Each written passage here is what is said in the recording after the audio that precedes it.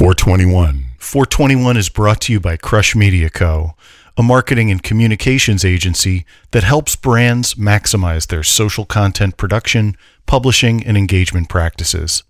Crush is where brand content and social strategy meet. 'Cause he gets up in the morning, then he goes to work at 9, and he comes back home at 5:30, gets the same train every time. Legendary producer Shel Talmy has been at the helm of some of the most exciting and influential recordings in rock and roll history. Talmy, an American living in London in the pre-dawn of the British invasion, found himself in the right place at the right time to discover and produce such iconic acts as the Kinks and the Who. The versatility of his production style has resulted in collaborations with such artists as Manfred Mann, Chad and Jeremy, The Small Faces, The Pentangle, and David Bowie, among others. He's a well-respected man about town, doing the best things so conservatively. The first thing I wanted to ask you was, what got you interested in music? Was there a moment early in life that was there a record or something or an artist? You mean the moment? No, I don't think so. I think you grow up and you grow up with music. I've always liked music, and there was no. I don't think there's any epiphany that said, "Oh yeah, this is the lightning struck. Here I am involved with music." No, I've always liked music. I do remember that the first band that really got me interested in R&B and blues was G by the Crows. That really did it for me. Love that girl, oh, oh, oh, G, my oh, G, well, oh, oh, G, oh, I love that girl, love that oh, oh, oh, oh, please, and I kind of started going into more bands of that type from that point on, but no, I've always liked music. Wow. Okay, so it's like sort of a lifetime thing for you. Yeah, I mean, it's something you grow up with, I guess. Yeah. I suppose today you probably grew up loving your iPod or something like that. I don't know. So, what made you decide to get into music production? I kind of fell into it. I was at ABC Television and I was a page and then a floor manager, and I used to hang out at a bar that was mainly for people in the music biz. And one of the guys I met was English, owned a studio, and we got chatting, and he said, come along, which I did, and so I was getting bored with the TV thing and said, the hell with it, I'll go do this. He asked me to come in and start. He'll train me as an engineer, which he did. So That's what I started doing. Wow. And it kind of went on from there. Wow, interesting. So you sort of phased out of television and got more into the... It was highly political, and I was, I thought, albeit that all of showbiz is highly political, but going into an independent studio was far less so. How did you get to the UK? I was 21, thought the world was passing me by, and I thought it would be nice if I went to see Europe for 5 or 6 weeks, and had every intention of coming back after that time, but took the notion with me that perhaps I could work there a little because I didn't have much bread, and work for a couple of 3 weeks, and while I was seeing England and the rest of Europe, and so I made as many contacts as I could from the guys here in town, and took demos with me that I hadn't done, and got there. And when one of the first places, the first place I walked into was Decca. And I related a whole bunch of hits that I hadn't done and played them a couple of demos, which happened to be the 2 demos I brought with me were from my friend Nick Venet at Capitol, and they were the Beach Boys and Lou Rawls. So they said, that's terrific. You start today. So, and by the time they found out it was all a bunch of crapola, I already had a hit. So that was it. Now, when you played those records that you claimed to have been involved with, did Nick back you up when they called? Oh yeah, no. Nick gave them to me. He said, "Yeah, help yourself. Tell them whatever you like. Tell them they're yours." I said, "Great." And as it happens, I mean, I returned the favor, but didn't find that out for 20 years afterwards.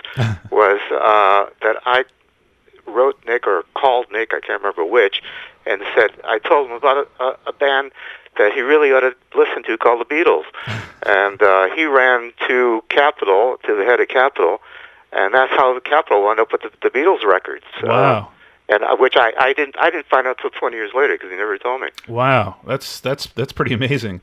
1962 was a pretty exciting time to be in England musically. Well, it was the transition year, I think, from. It was just the beginning of swinging London. It hadn't quite started the swing yet, but it did a few months. It started a few months later, so I got there right at the beginning. Yeah, that was a great timing on your part. Yeah. Well, timing is everything, isn't it? One of the first artists that you wound up working with over there and discovering was... when I got to Decca, basically the first artist they gave me was an Irish band of 3 harmonica players called the Bachelors. And, in retrospect, I think maybe they were testing me because these guys were just harmonica players and they didn't sing. So I had them up at my tiny little flat for about 5 or 6 weeks rehearsing them and telling who to sing where and all that kind of stuff. And so we finally we went and did this, and they were doing what I'd have to call pseudo country. I'm fresh in the States, and not that I'm any expert in country music, but I know it a hell of a lot better than most of the Brits do. and this was really bugging me. I was listening to this garbage. So, anyways, I said, okay, fine. I'm here. I will do it. I will go in. We did 4 sides in a 3-hour session, which was normal then. And I did an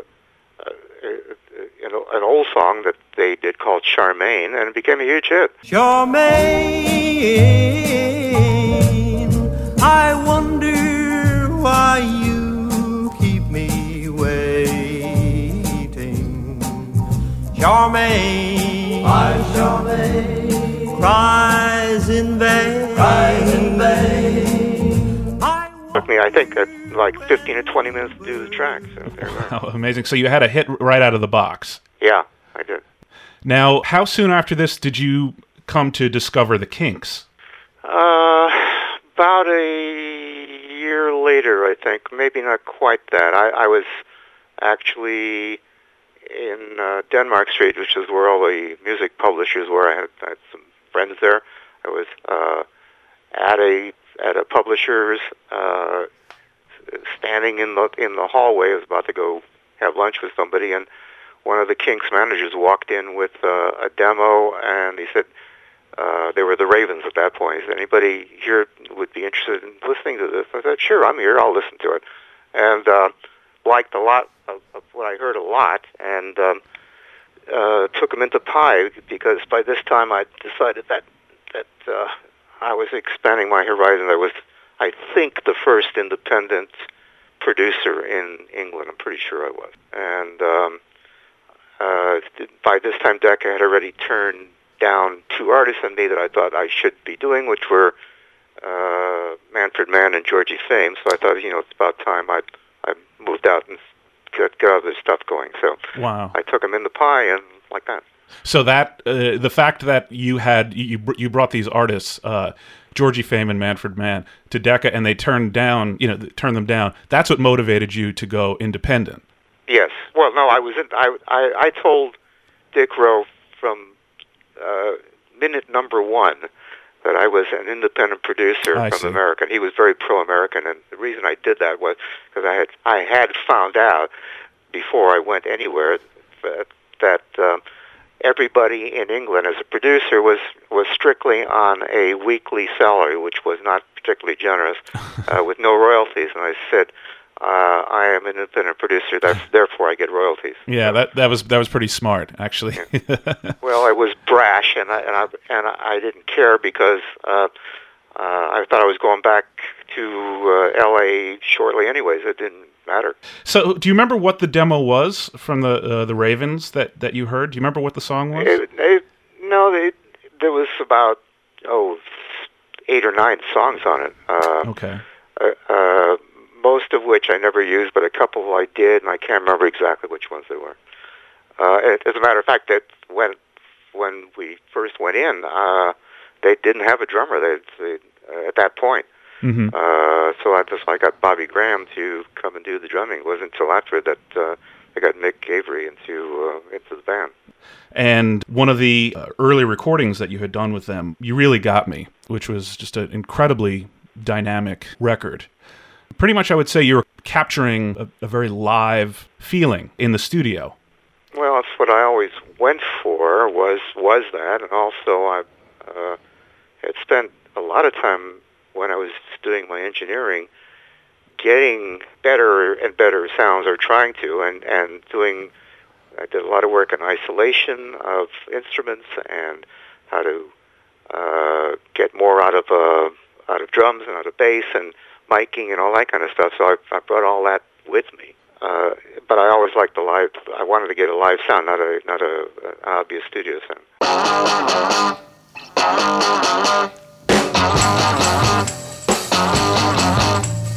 Girl, you really got me going. You got me so I don't know what I'm doing. Yeah, you really got me now. You got me so I can't sleep at night.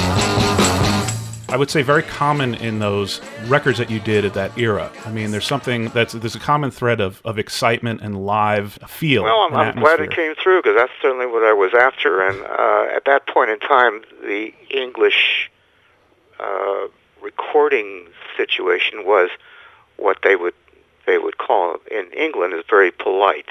Mm-hmm. It was it was technically nice, but it was not particularly exciting. I want to be with you all of the time, all day and all of the night, all day and all of the night.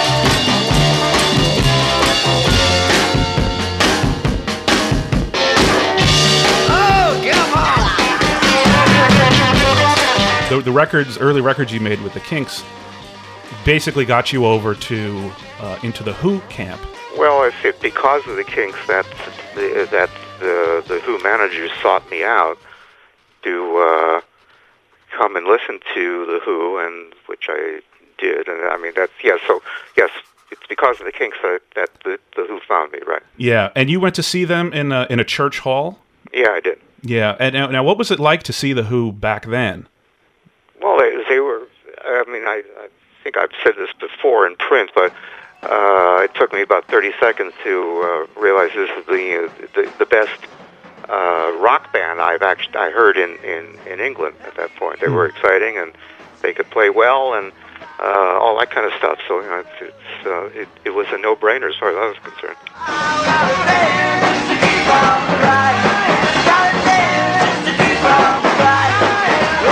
And then there were some demos that were brought to you that Pete Townshend did? Well, the first one was I Can't Explain, which is about a minute and 10-second demo when I heard it. Mm-hmm. And I worked with them on lengthening it. I mean, it was never real long. It was about 2:20, 2:30, I think. Mm-hmm. And, put in a couple of solos and like that.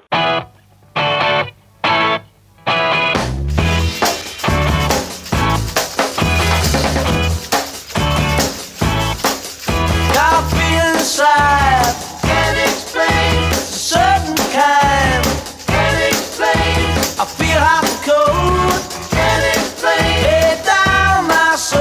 Yeah, can't explain. I also, of course, used the Ivy League as backing vocalists because they weren't doing backing vocals at that time, but it sure spurred them on to learning how to do them.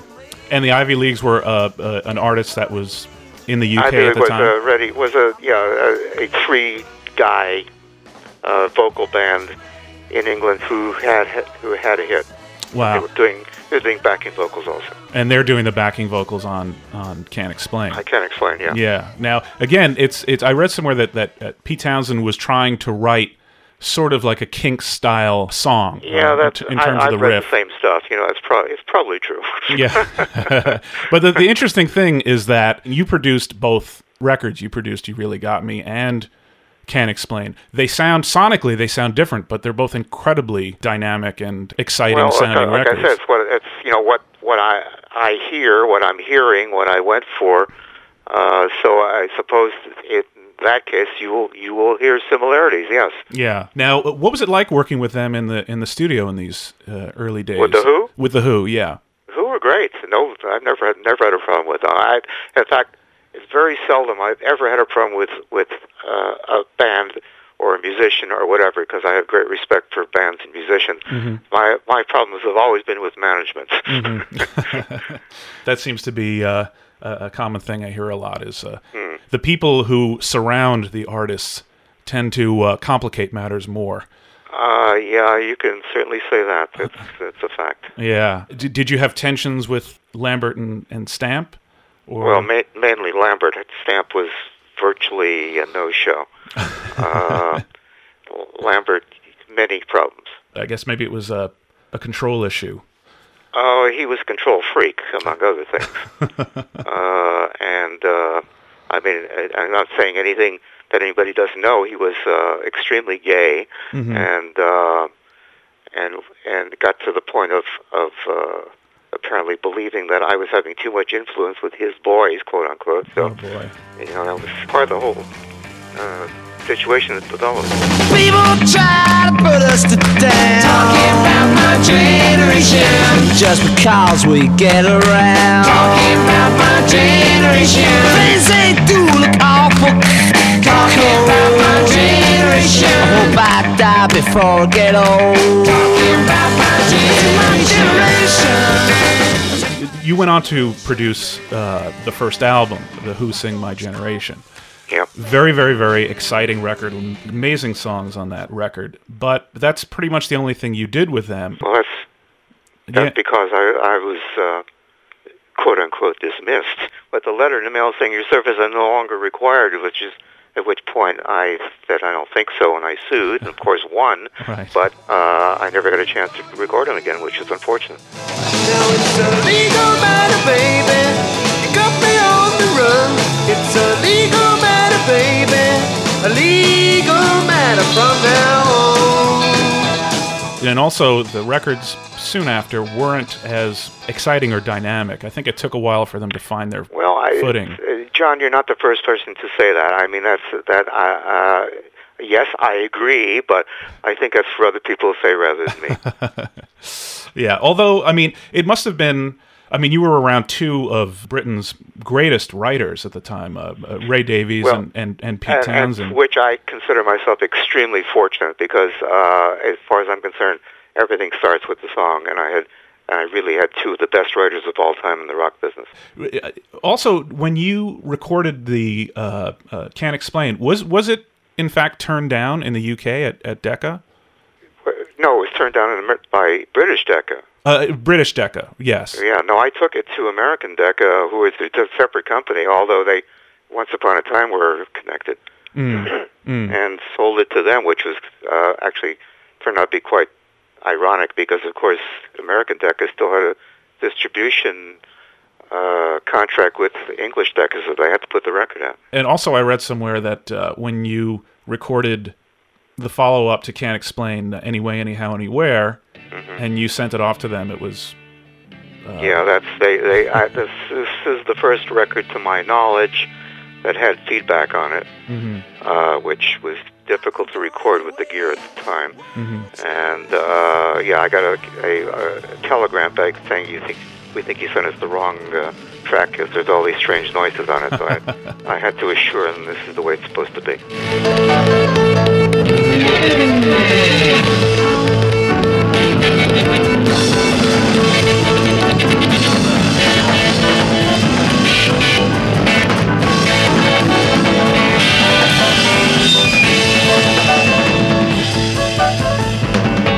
was also a lot of feedback as well, I think, on those early Kinks records, too. Not all of them, but on some of them, which I think... The main thing, I think, that was not so much feedback, but the one thing I did with some of the early Kinks records is See My Friends, to my knowledge, is the first record out there that had a sitar sound on it. It wasn't actually an actual sitar because we didn't know anybody who played sitar. So we tuned the guitar down and I double-tracked it and it sounded like a sitar. Wow.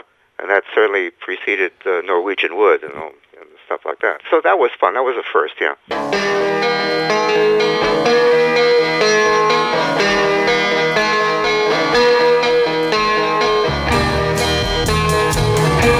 See my friends, see my friends, they across the river. Now, also, you had working with you had Jimmy Page as a session man, right, and Nicky Hopkins as well. Yeah, and they're on a lot of those records for the artists you worked with.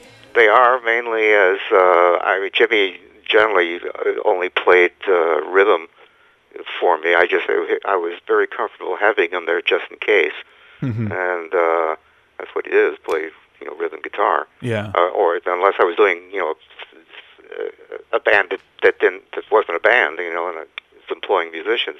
And Nicky was back up on lots of stuff, and actually became a regular with the Who and with a lot of other people. And he's just a phenomenal piano player. So yeah, he was great. Yeah, he was great. And a very nice guy along with it. He's a session man, a chord progression, a top musician. He's not paid to think, just play. And you went on to produce his first solo album. I did, yeah, which was fun for CBS. It was like an orchestral album, which actually I heard not all that long ago. It sounds pretty damn good. I was surprised.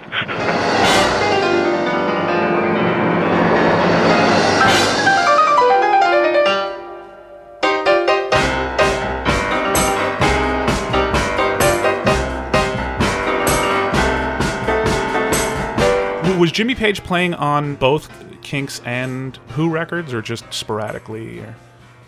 He didn't play. Let me think. What did he do? He played on the Kinks album. He played rhythm because Ray didn't want to play guitar. He wanted to concentrate on singing. And I certainly used Jimmy on as the rhythm guitar on I Can't Explain, and I think that's really about all I ever used him on for the Who, but I used him on lots of other stuff. Was there any sense then that he was going to go on to become the Jimmy Page that we all know and love? Well, he was so good. It was, I guess in the cards, sure. Yeah. I had no inkling he was going to go on to where he got, but he certainly made the most of everything. Yeah, that's for sure. He plays on a lot of diverse recordings too. I mean, he was playing with Mickey most, I believe. Terrific guitarist. Now, some other artists that you worked with. I mean, great songs, really important rock and roll records. For instance, the Easy Beats. You did "Friday on My Mind," which is their best known track.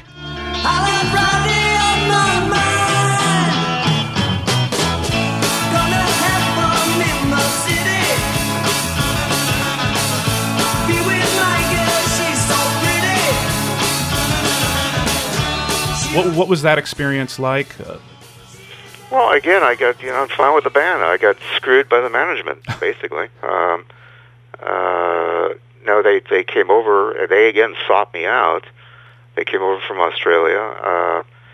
I didn't when I first heard them. I liked them. I didn't particularly care for the material. I had them writing stuff, and they used to come up and visit me once a week, and with what they'd written, and finally, when I heard Friday Night, I said, okay, this is the one, so let's go do it. You seem to have an ear of which was the track that was going to cut through. I guess. I mean, I suppose it's reasonable to say that I always considered myself part of the the listening public. So if I like something, I thought there's a good chance that maybe the public would like it. So Yeah. we went. You were a fan, basically. You were a fan of music. Oh yeah, Yeah. I was a fan. Yeah. I'm a fan of great musicians. Mm. And you definitely worked with a lot of them through the years. Yeah, certainly have. Yeah. Now, another artist, The Creation. Creation were one of my very favorite bands. Eddie Phillips is probably the best, by far, unknown guitarist that hardly anybody knows. Mm. He was still around. He's still playing gigs. He's a wonderful guitarist. Very creative. Lots of. He was asked to join the Who, and he didn't, which I think he regrets these days. Wow. And he was asked to join a whole bunch of other bands, and didn't.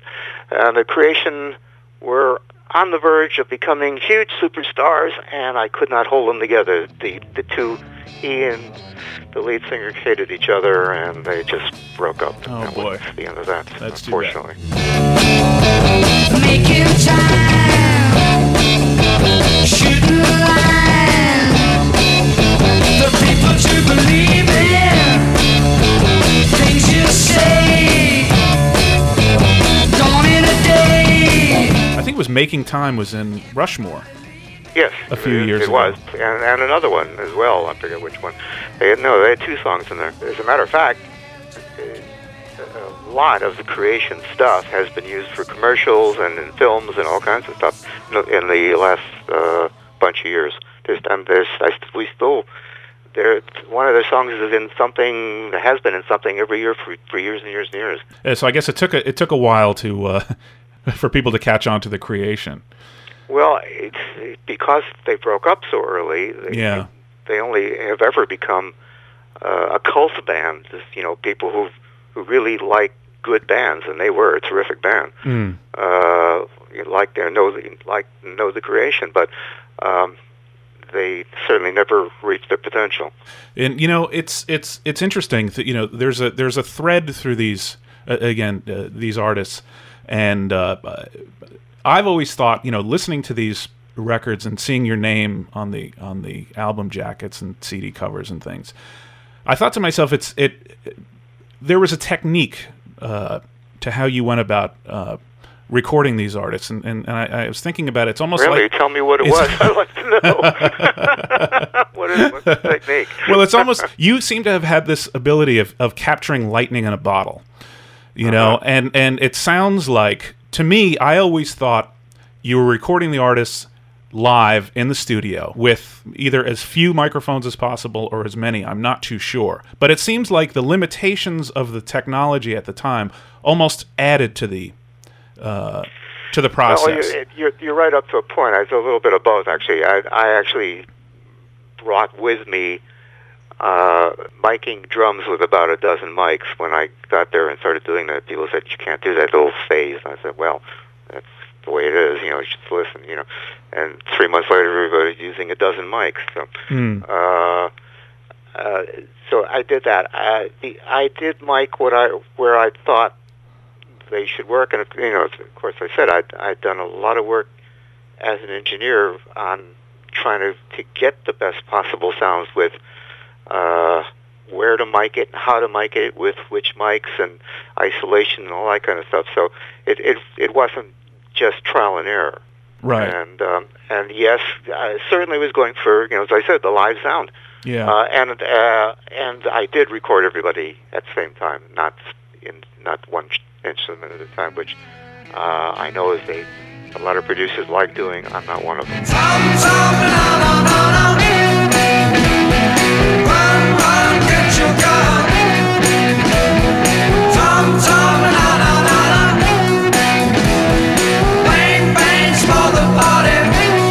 Comparing your style of recording an artist from the 60s compared to the 70s, 80s, and beyond, where it became multi-tracking, punching in the bass line, basically taking hours and hours to get a drum sound. I mean, this is pretty much not at all. It kind of wrings all the emotion and all the feel out of a song to do that. So yeah, that's why I never did it. you're known for a lot of hard rock that you recorded, but also there was some lighter stuff that you did. No, I did a bunch of folk and jazz oriented. I mean, I did, the Pentangle, which I still believe is the best folk/jazz group that there ever was. I think they were fabulous.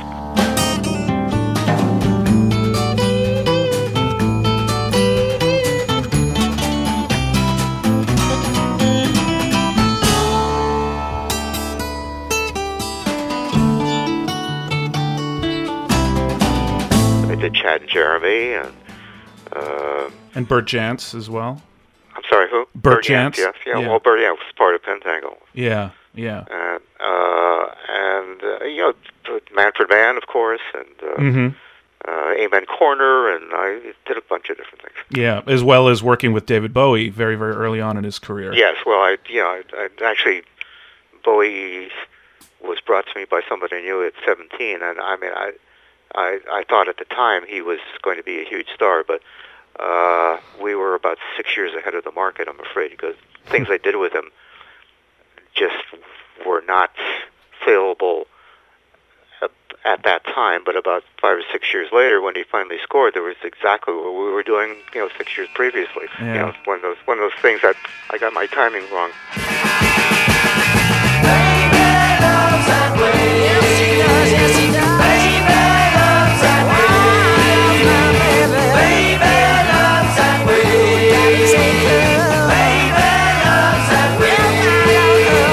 This was also the time, I think, where he was going by the name David Jones. Yes, he was. He was Davy Jones at that time. But had to change his name because of Davy Jones and the Monkees. Yeah, because of the Monkees. Right. You stopped recording sometime around, or producing sometime in the 70s? Yeah, I got bored with it. I started doing a lot of other stuff. I had other companies in music, rather in book publishing. I had other things going, and in retrospect, I'm kind of sorry I did, but I had too many interests, and I was indulging them. Did you ever hear artists later on, maybe in the late 70s, that you say, boy, I wish I got a chance to work with them? Or did you ever have those kind of moments? There's a bunch of artists I wish I'd had the opportunity to work with, and maybe if I, again, had been in the right place at the right time, I would have, or had been more aggressive about doing it, I would have, but it didn't happen that way. So. Yeah. That's really, I wanted to just to circle back to one other thing. There, you were with the Kinks for a pretty long time. I mean, up until the Something Else album. And well, I think the last thing I did was Waterloo Sunset. Waterloo Sunset, which is, one of Ray's greatest songs. And right. Dirty old river, must you keep rolling, flowing into the night. Sonically, a different approach, in terms of your production style. Well, But not necessarily, because as you pointed out, I did lots of other stuff. So my background is not just hard rock or pop. Right. And I try to do a track depending on what the track was, and not have it all sound exactly the same. So it was always different. I approached it as the song was preeminent, and we take it from there. Every day I look at the world from my window. But chilly is the evening time. Waterloo sunset time. definitely there's a lot of diversity, and especially, I mean, the Kinks were evolving, and the recording technique seemed to be evolving with it. Yeah, it's true. Yeah. Well, I think we're pretty much done, Shel. Okay, great. I wanted to thank you for taking the time to chat with us and sharing your experiences, and thanks for all the really great, exciting music through the years. Thank you, John. I appreciate it.